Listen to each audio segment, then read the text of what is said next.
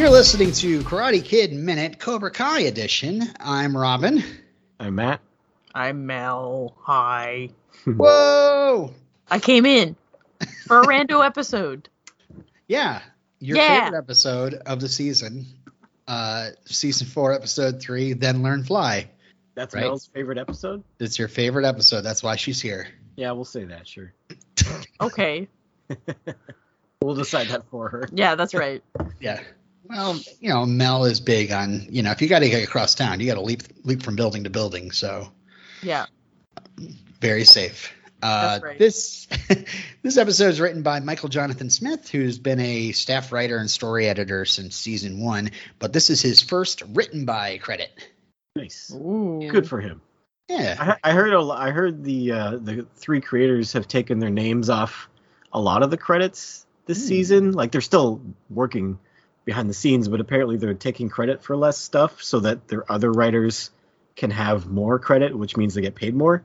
That's cool. That's awesome. That's what I heard. I don't know if that's true. Somebody else will have to confirm that for me, but I read that somewhere. This is the first of 2 episodes directed by Marielle Woods.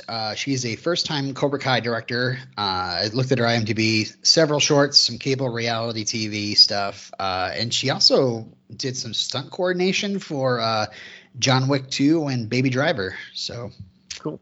Nice. The synopsis for this episode is: Kenny tries to become a student of Cobra Kai with some encouragement from Robbie, while Johnny urges Sam to take a leap of faith in herself. The first chapter I called Unity. And this is we have the sparring deck. It's built, and for now it seems that the 2 JoJos are practicing together. And we have a song here that I have a story about. Okay.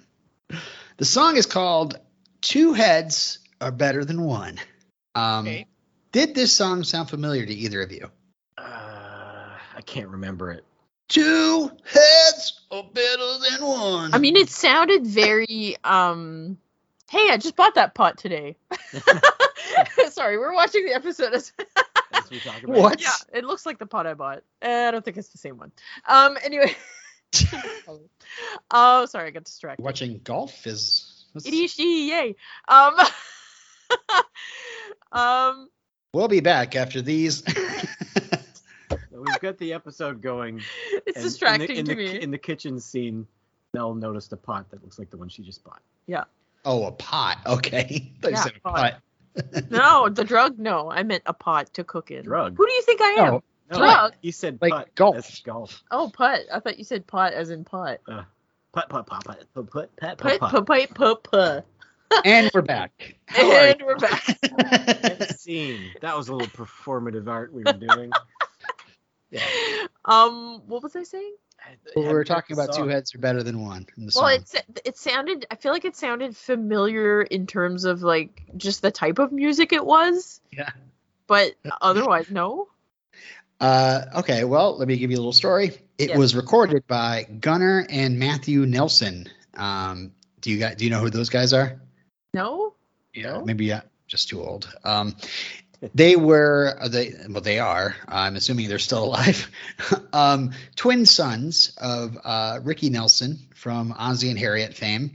Oh. Ricky, who had a music career as well. So these are the sons, and they were about to release their first album, which I happened to buy back in the 80s, called After the Rain.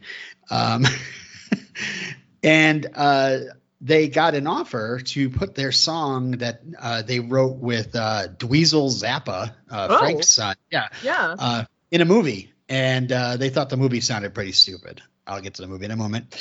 But the studio would not let this song, which is actually, do you know the meaning behind the song? Did you listen to any of the lyrics? No. I mean, so what's the song called again? Sorry. 2 heads are better than one. 2. So you would think the that song by Power Tool. Yeah, that's a thing. They ended up. You're jumping my trivia. The song, which seems like 2 people working together kind of thing, like let's cooperate. 2 heads are better than one, is actually about 2 brothers tag teaming a girl that wants both of them, which I put in my notes, gross, because, sure, multiple partners, but with your own brother? No. So the guys are behind putting out Nelson's first album. I'm looking at the lyrics. Yeah. Did you want to read any of those lyrics? Yeah.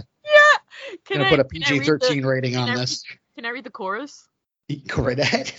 And it starts, 'cause two heads are better than one. Woo hoo hoo. It's double the pleasure, babe. It's triple the fun. I said two heads are better than one. It'll make you come undone. 2 heads are better than one.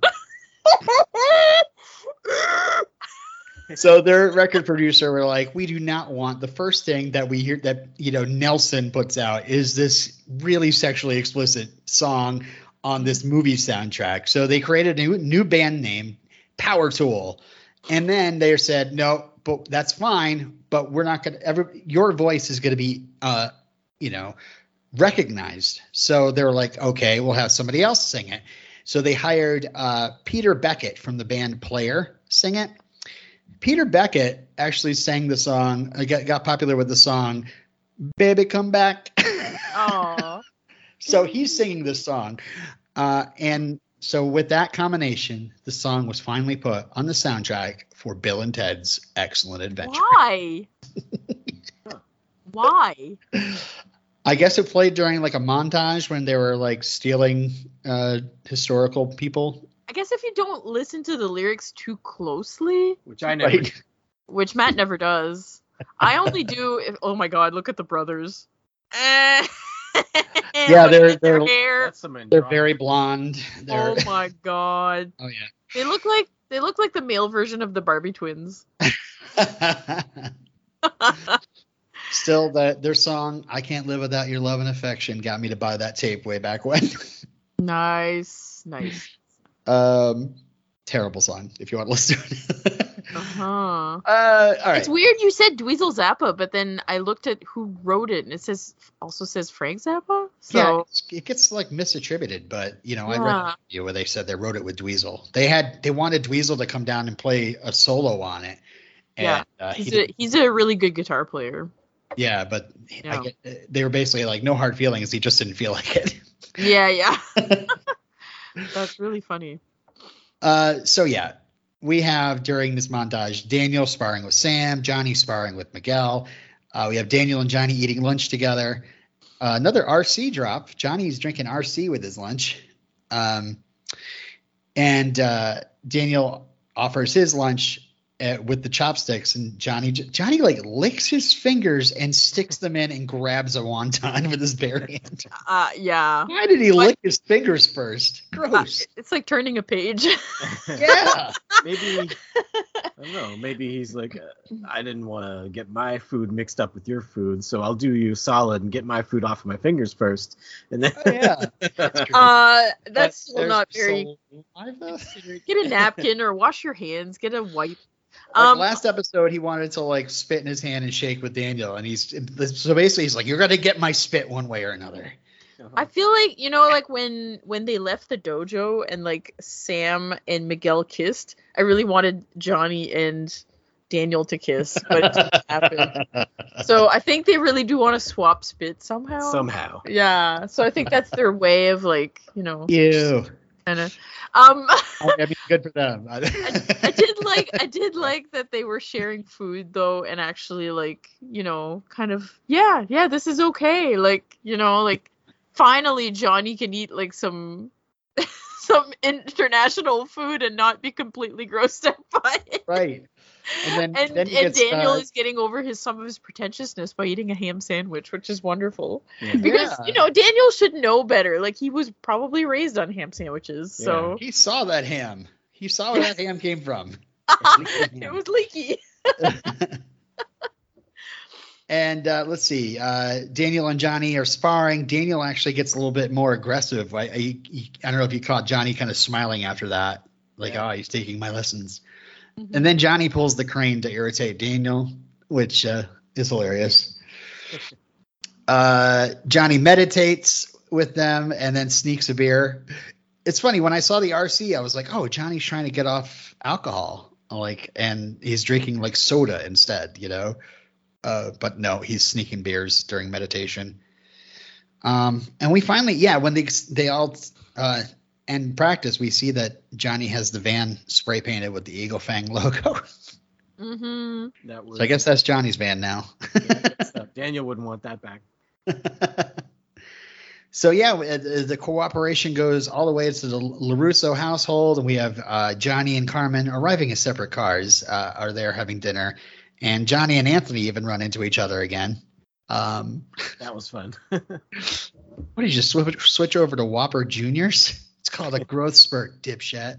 And then Johnny's just like, still a piece of crap. You stole my quotes. Sorry. Now I gotta find a new one. I apologize. That's all right. Or was I?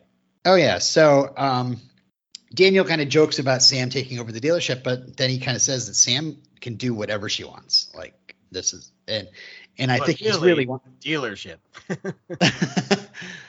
I don't know. I think he really wants her to go to some sort of like Ivy League college. Like he's like, do whatever you want. UCLA. Da da da da da da. The point is, they have high expectations of her. Yeah. Miguel mentions he'd like to go to Stanford. Carmen says, "Oh, that's pretty expensive." And we were thinking about Santa Monica College, which is a community college. And Miguel gets a little upset by this and accidentally knocks Daniel's wine into his lap. That Johnny and Daniel said they're going to work on each other's teams the next day. And Daniel's like, I better not see a scratch on my Miyagi-Dos. And they get a little shot of Sam kind of cringing at this. Mm-hmm. Embarrassed almost. Mm. All right. So it's a little cringy, this whole like thing. I still liked it though. Yeah. Still like them all getting along. Yes. All right, so my next chapter is just Daniel teaching the Eagle Fangs. And, Miguel's worried about being worthy of Sam. And Hawk is like, you're a champion. You're El Serpiente. And they all think today's going to be like a vacation. But, today's lesson is what if your opponent is faster than you? And so the lesson is catch a fish with your bare hands. And these poor koi fish. I know. The vegans in my family were very upset by this. I mean, you would think that, Daniel would have more respect for nature, Yeah. Yeah, exactly. So he puts a little competition. He's like, the winner is going to lead class all next week, which nobody cares about. But then he's like, they also get to pick out what flavor of Gatorade he buys next. Mm-hmm. They try it out and Miguel falls in and Daniel says, here's a quote you could use at the end. Yeah, it's something else they brought back that I didn't think they would reference. You're all wet behind the ears. Yeah, he should have said it like Mr. Miyagi. Mm-hmm. I was disappointed that he didn't. Yeah. Oh, Miguel, you all wet behind the ear. Daniel finds out that Carmen's car broke down and asks a reluctant Miguel if he can help. And so, Daniel kind of tells Miguel about his own mother's terrible car, about having to push and run after and get into the car several times. Daniel's not going to fix the car. He's going to have Miguel fix it himself. He's going to teach him because Daniel is the teacher. He always wants to teach. Mm-hmm. Miguel learns that Daniel wasn't always upper class. He didn't even go to college. His mom had a jar called the Daniel Fund, which he blew on a trip to Okinawa. But he made the money back. What'd you say? She just said, way to go. Way to go, Daniel. Way to go. It all worked out in the end. Yeah, he made the money back on that ice breaking contest and then blew the money again in a bonsai tree store. I feel like Daniel has a gambling problem. It's that hothead. Yeah, he's a hothead. Don't challenge him. But I do love his quote, and I wonder if it's like goes back to Miyagi a little bit. But the one where he says, "My path wasn't a straight line, and yours isn't even written," which I think is a great way to talk to a kid. Like it's not easy. It's not as easy as it looks when you just combine all those years into like, and he ended up being king of the dealership or whatever, and has this great, beautiful house and beautiful family. Like that took a lot of work and a lot of mistakes. It confuses me a little bit that Daniel keeps going back and forth with like being understanding and then being completely like not willing to bend. Like sometimes I get confused a little bit by the adults in this show. They're just all over the place with their the way that they raise these kids. Right. Like, it's so frustrating to watch. Well, I don't know. I think I think Daniel was I don't know. What are you comparing this to? Do you have something in mind that you're thinking of? Because I think he did pretty well here. It's just that sometimes he's understanding and sometimes he's like, like he would blow up at Robbie or something, and then right now he's okay. Like it's just like you're at the whims of like this hot-headed man that you never know if he's going to be understanding or if he's going to blow up at you. It depends what kind of mood he's in. I feel bad for Miguel. Like I feel like he has to walk on eggshells all the time to get Daniel's approval, and that's why like he's like spending a lot of like he's I gotta get this man's approval because I'm dating his daughter. So yeah. I actually just thought about. It was just in the first episode where Daniel blows up at Hawk. Like he's not showing, like saying, "Oh, you made mistakes, and we all make mistakes." And, he's not being understanding, and that frustrated me because I was like, I know Hawk was a dick, but you guys are not helping like these kids mature, I guess, because you're not mature either. Yeah, like, Daniel. Like the kids, I feel like the kids like keep like making the mistakes that their parents are making. Their parents make the mistakes that it's like a vicious cycle. Mm-hmm. It's really frustrating. Yeah, Daniel will be nice to you until you wrong him, and then he'll never let you forget it. Yeah. He just keeps bringing up all these like stupid things over and over again. Anyway. Well, we move on to another day of hillbilly hand fishing as I think Assface or Douche Lips, whatever his name is, Mitch. Penis breath referred to. So Miguel gets an idea to jump in and walk in a circle, making the fish all go under the deck, and then Miguel grabs a fish happily and squeezes the life out of it. Yes. Like, yeah, I'm your master, fish. I'm gonna fry. No, I'm not. All right, so let's go to where Johnny did. Johnny teaching the Miyagi-Dos. So they climb the stairs, and Dimitri kind of warns them that he heard Johnny already drowned a kid at a pool, which I love that Dimitri doesn't have the full story on that. Yeah. Damn, you just stole my new quote. You just stole it. Oh, sorry. All right, I'm going to look for a new one.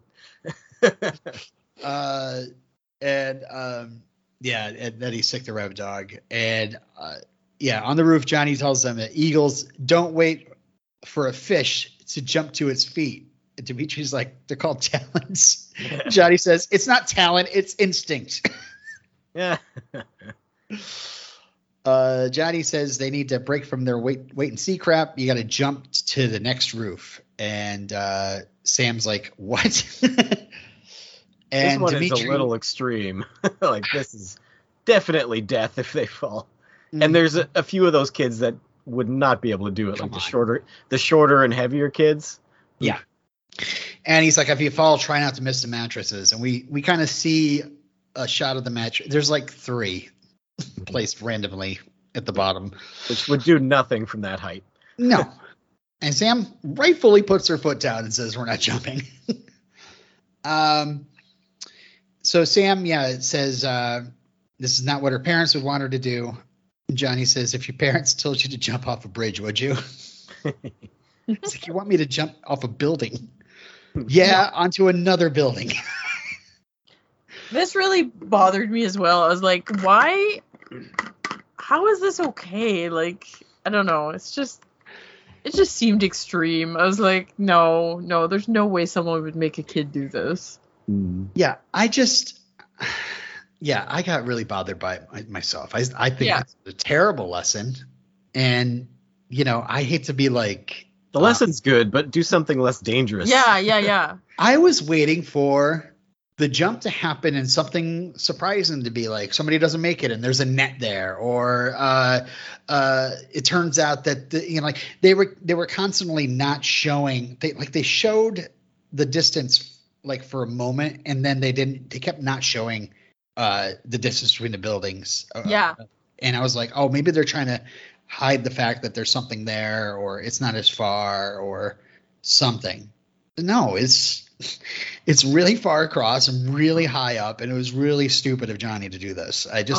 This is not badass. This is stupid. If Sam hadn't made it, what was he expecting that he would have had to tell Daniel? She would have probably died.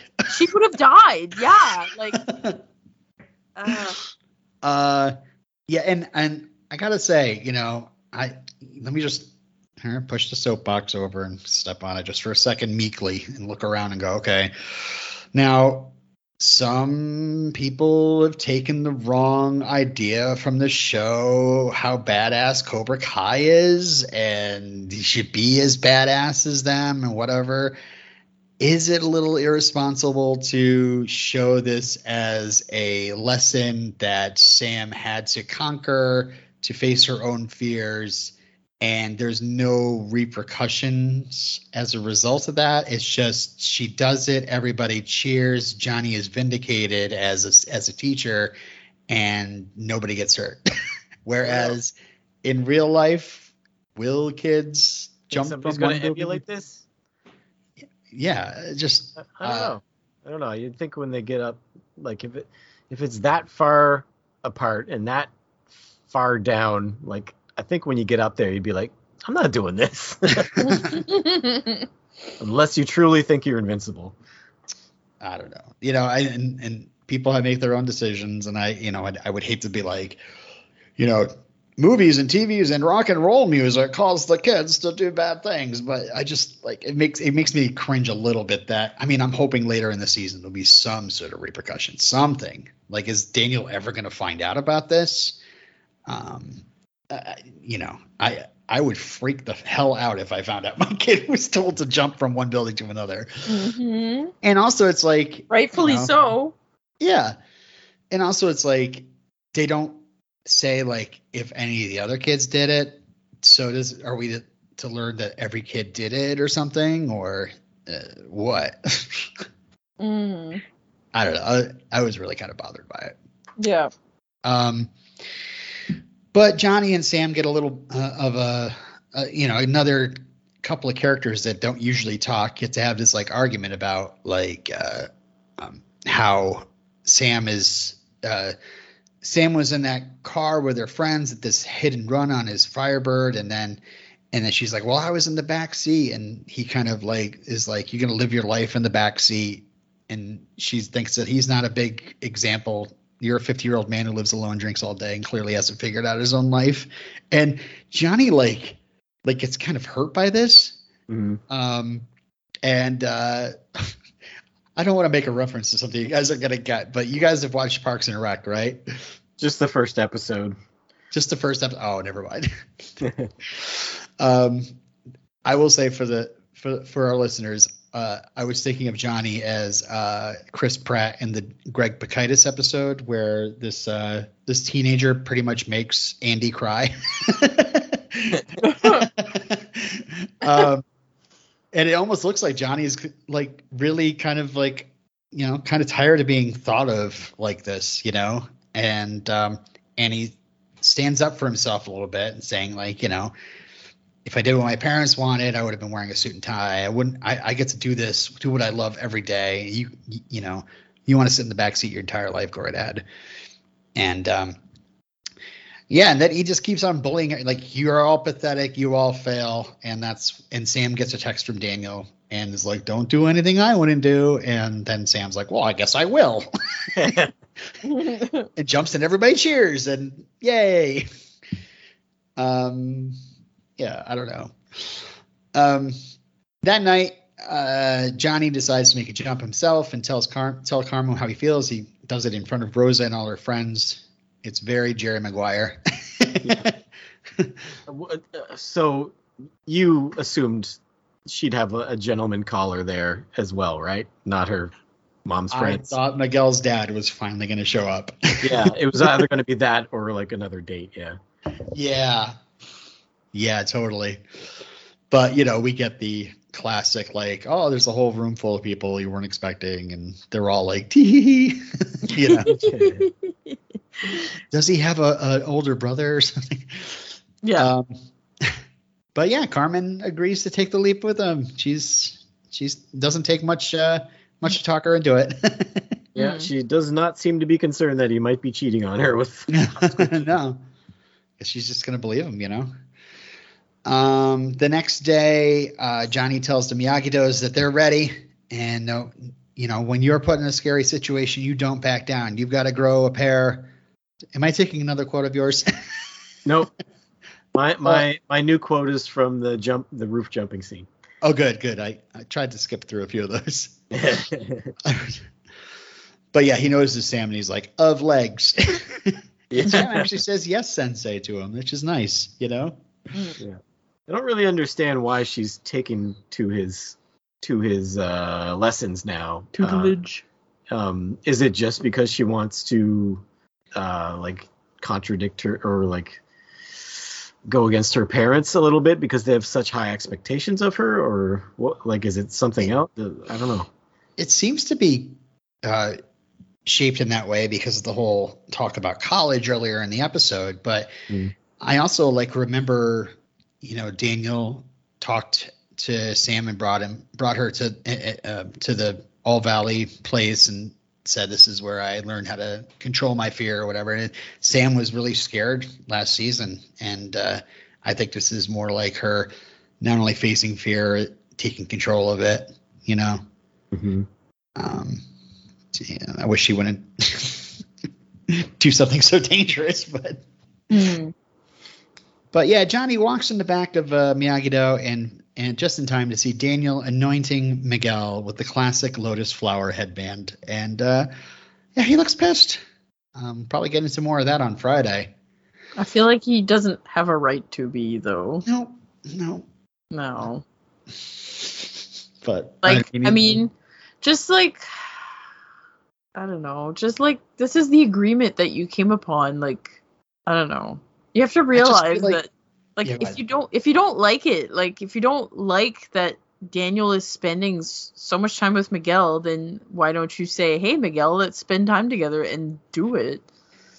I mean, the thing they were going to do that day was teach each other's dojos, and that's what it was. How would Daniel have reacted if they all came back and they were all wearing Eagle Fang shirts? Sam was wearing an Eagle Fang shirt.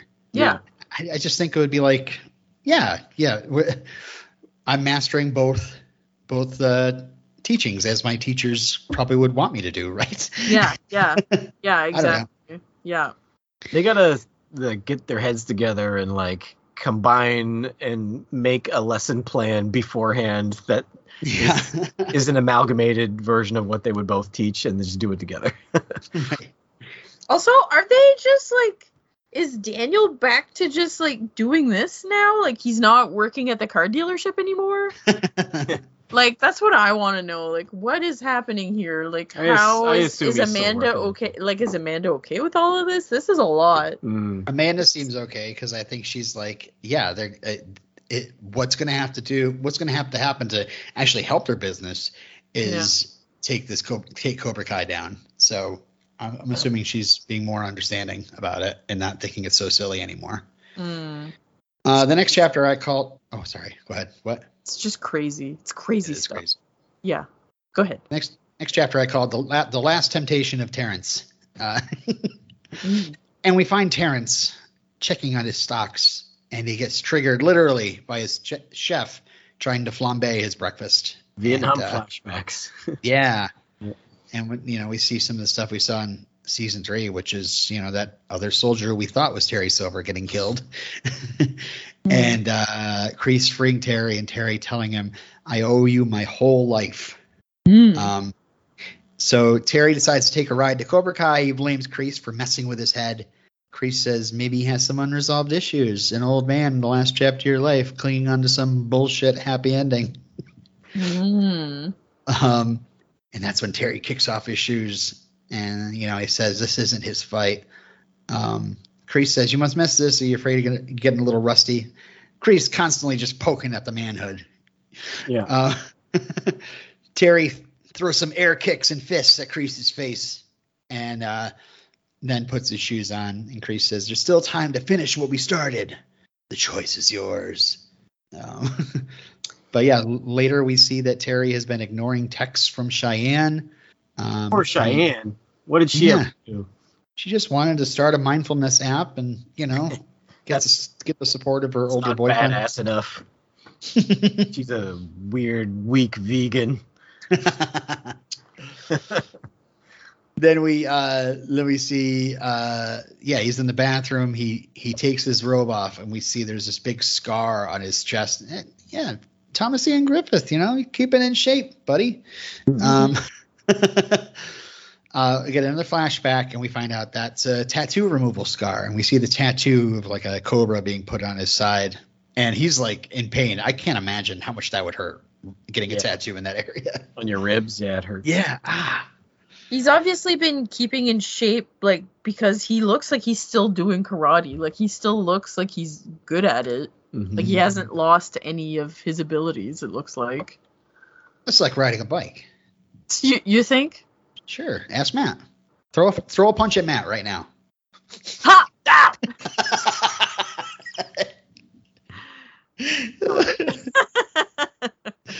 I'm sure it comes back, but it's just still like it's something that if you want to be that good at it, you'd have to like really work on it, like on a regular basis, Yeah. Mm-hmm. Kreese shows him a flyer. This is young Kreese shows him a flyer for the 7th annual All Valley Under-18 karate tournament. So obviously I did the math.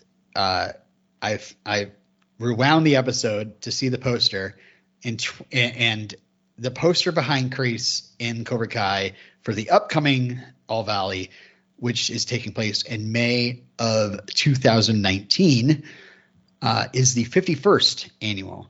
So I did the math and subtracted and found out that these flashbacks are taking place in 1974, 10 years before the events of the Karate Kid. Okay. And the first All Valley was when? I assume was 7 years before then, in 68. Am I doing the math correct? Yeah. 67. That would make 2018 the 50th, right? Yeah, it's 2019 is the 51st. Yeah. So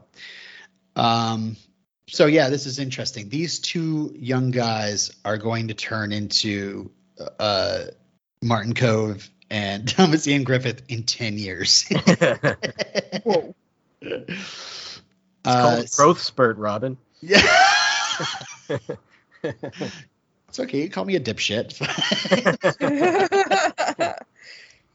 Still a piece of crap. We find out they just started Cobra Kai. They don't have any students, but Terry's worried. He's losing his inheritance. So he's still going to pay his half, but he can't teach with Kreese. And, his dad's kind of pushing him to put Vietnam and karate behind him. And Terry's really worried he can't do that. And Kreese is like, fear doesn't exist. And that he's not going to leave Terry behind. Cobra Kai never dies. So, yeah, almost an explanation of why we don't see Terry Silver in that dojo with John Kreese in The Karate Kid Part 1, right? Mm-hmm. These writers are very thorough. Yeah, it's so good. I love it. And then as we come back from the flashback, we see Terry open a drawer and pull out a hair tie and puts it on, and he kind of smirks in the mirror. It's like, there he is.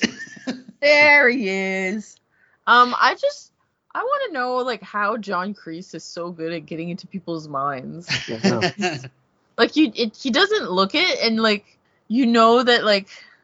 once you know what he's about, you should know better. Yeah. But he's a cult leader. He's a cult leader. Yeah. And you can see even back here, I feel like he's kind of like, we're not going to leave each other. You're not going to leave me. You know, I'm always going to be there for you. And you know, is that brotherhood or is that cash that he's saying? You know. I will also say I was watching this episode with my wife, and she just kind of half watched Karate Kid Part 3 with me recently, and she's just like, "Oh, his hair's all white. Why is it all white?" I'm like, he's older. Got older. Got older. And just dye it black. Dye it black. What? No. Like, because Kreese kind of looks, you know, the same but older. But here is like old man Terry Silver. I think, you know, according to I don't mind it, but I think Kreese would have looked intimidating even with the gray hair. Yeah, I don't think he needed to dye it. I think Terry Silver looks fine. So you know what you have to do when you get older now, Robin. I know. I'm like going gray and like badly going. You're gray. not allowed. Like, you're not allowed now. No. She's probably just not okay with the shocking change. She might be okay with a gradual. Don't go gray overnight, Robin. Yeah. And then, of course, I blew her mind by telling her, and I don't know if this is news to people that are listening, that the actor Thomas Ian Griffith is actually 2 years younger than Ralph Macchio. Oh, I thought it was just a few months. I thought they were the same age. No, 2 years. Oh, Google, you lied to me. You know what Matt's mom and grandmother told us? What? They told us Matt's mom and grandmother, we were watching the third movie, and they were like, oh, Matt's mom was like, I recognize that guy. She's like, where have I seen him? And she's like, oh, I think he was in Another World. He played so-and-so in Another World. Mom, don't you remember him? And Matt's grandmother was like, huh. She's like, yeah, that's the guy. And I was like, is it? Yeah, I think he went on to soap operas. I think that's hilarious. Apparently he played a good guy. Are you looking it up? Yeah, I'm looking things up. He's 1 year. He's 1 year younger than Ralph Macchio, not 2. Okay. Are you sure it's 1 year, or is it less than a year? Well, okay. Yeah, and it's less than a year, really. Yeah, he was born March 18th, 1962, and Ralph was born November 4th, 1961. Yeah. So, yeah, it's just a few months, actually. How about that? Either way, it's amazing that they're like the same age. Yeah. We'll talk about that more in Karate Kid 3 minutes when we get to that. All right, the last chat, we're running a little long here, so I'm going to have to kind of push through this really fast. Kenny and the Snakes is the next chapter I have here, the last one. Kenny coming into Cobra Kai, much like a young Daniel LaRusso did 35 years ago. And he tells Robbie that he's being harassed by bullies, and his brother Sean sent him. Kreese is like, you know, you're interrupting my lesson. In the real world, you got to fight your own battles. Cobra Kai can teach you, but you got to prove you're worthy. So he's got to face, of course, the worst of them, Kyler. What a ridiculous rule this is for a dojo. You can't join my dojo until you beat one of my students while you have zero training. Right. Well, Kreese says later, I think he says, you got to show that you got killer instinct. So I think Kreese might not even care about whether they win or not, but to show that he's got some cojones. Yeah. Kyler keeps scaring him off the mat. Kreese is like, we don't have time for losers and cowards. So he sends him packing just like poor Bert. I'm glad they brought Kyler back. I like Kyler, even though I like to hate him. I mean, every time I see Kyler like shooting off his mouth, and I want to see more Kreese reaction shots of just like, ugh. Yeah, like this is today's youth. Kyler has one of my favorite lines in all of the series, but it was last season when he was like, I think it was like, if I fail Trig, my dad's going to shit in my mouth. Oh, that's a good one. I think of him as fish sticks guy. Fish sticks are dope. Yeah. So, Robbie, who watched all this, shows up at Kenny's door, and we find out that Sean is in juvie. And the reason why is because Kenny caught one of Sean's bad friends stealing from his parents, and then Sean had to protect him and then beat up the guy pretty bad. And then Kenny shows Robbie a video on his phone, and somehow these kids filled up his locker with milk. I don't know how that happened. Yeah. It just explodes out as soon as you open. They had, I mean, gosh, they would have had to like seal the door and then pump it in through the top vent or something. Yeah. Oh. And just it not even be like a hose. It has to be milk. You have to pump the milk in there. Why milk? Yeah. He got a milk thrown at him on the bus, but like, why? Is there a reason why they're tormenting with milk? Yeah, I don't know. So yeah, Robbie agrees to help him with a couple of moves, but no time for tutoring. He's got the tournament. So in the backyard, Robbie promises not to make contact, but Kenny is still kind of scared when Robbie comes at him, and he says, you know, all I can really do well is run. And so yeah, Robbie tells him to use his speed, run at your opponents, not from them. So that's all well and good, but you still need to be able to hurt somebody. Like you can run into an opponent's, you know, into his space. Into his yeah. You can run into his space and like throw a punch, but if it does nothing, you're screwed. Right. So yeah, Kenny returns to Cobra Kai for another shot. Increases tells Kyler to make it quick. And Kenny gets chased off the mat again. Everybody laughs. We go into like a slow motion, ha, ha, ha, which angers Kenny enough to make him charge Kyler and punch him in the face, which Kyler has to be held back. And Grace tells him to take his spot. So Kenny's in. Hooray. So it's very interesting. We have a kid that we're kind of, you know, rooting for, you know, that he's being bullied by people that we like. At this point, by Anthony, who we don't like, and his friends who we definitely don't like. You know, what to do about this. Who are we rooting for? All right. I don't know. I do like Kenny. We'll see where it goes. Too.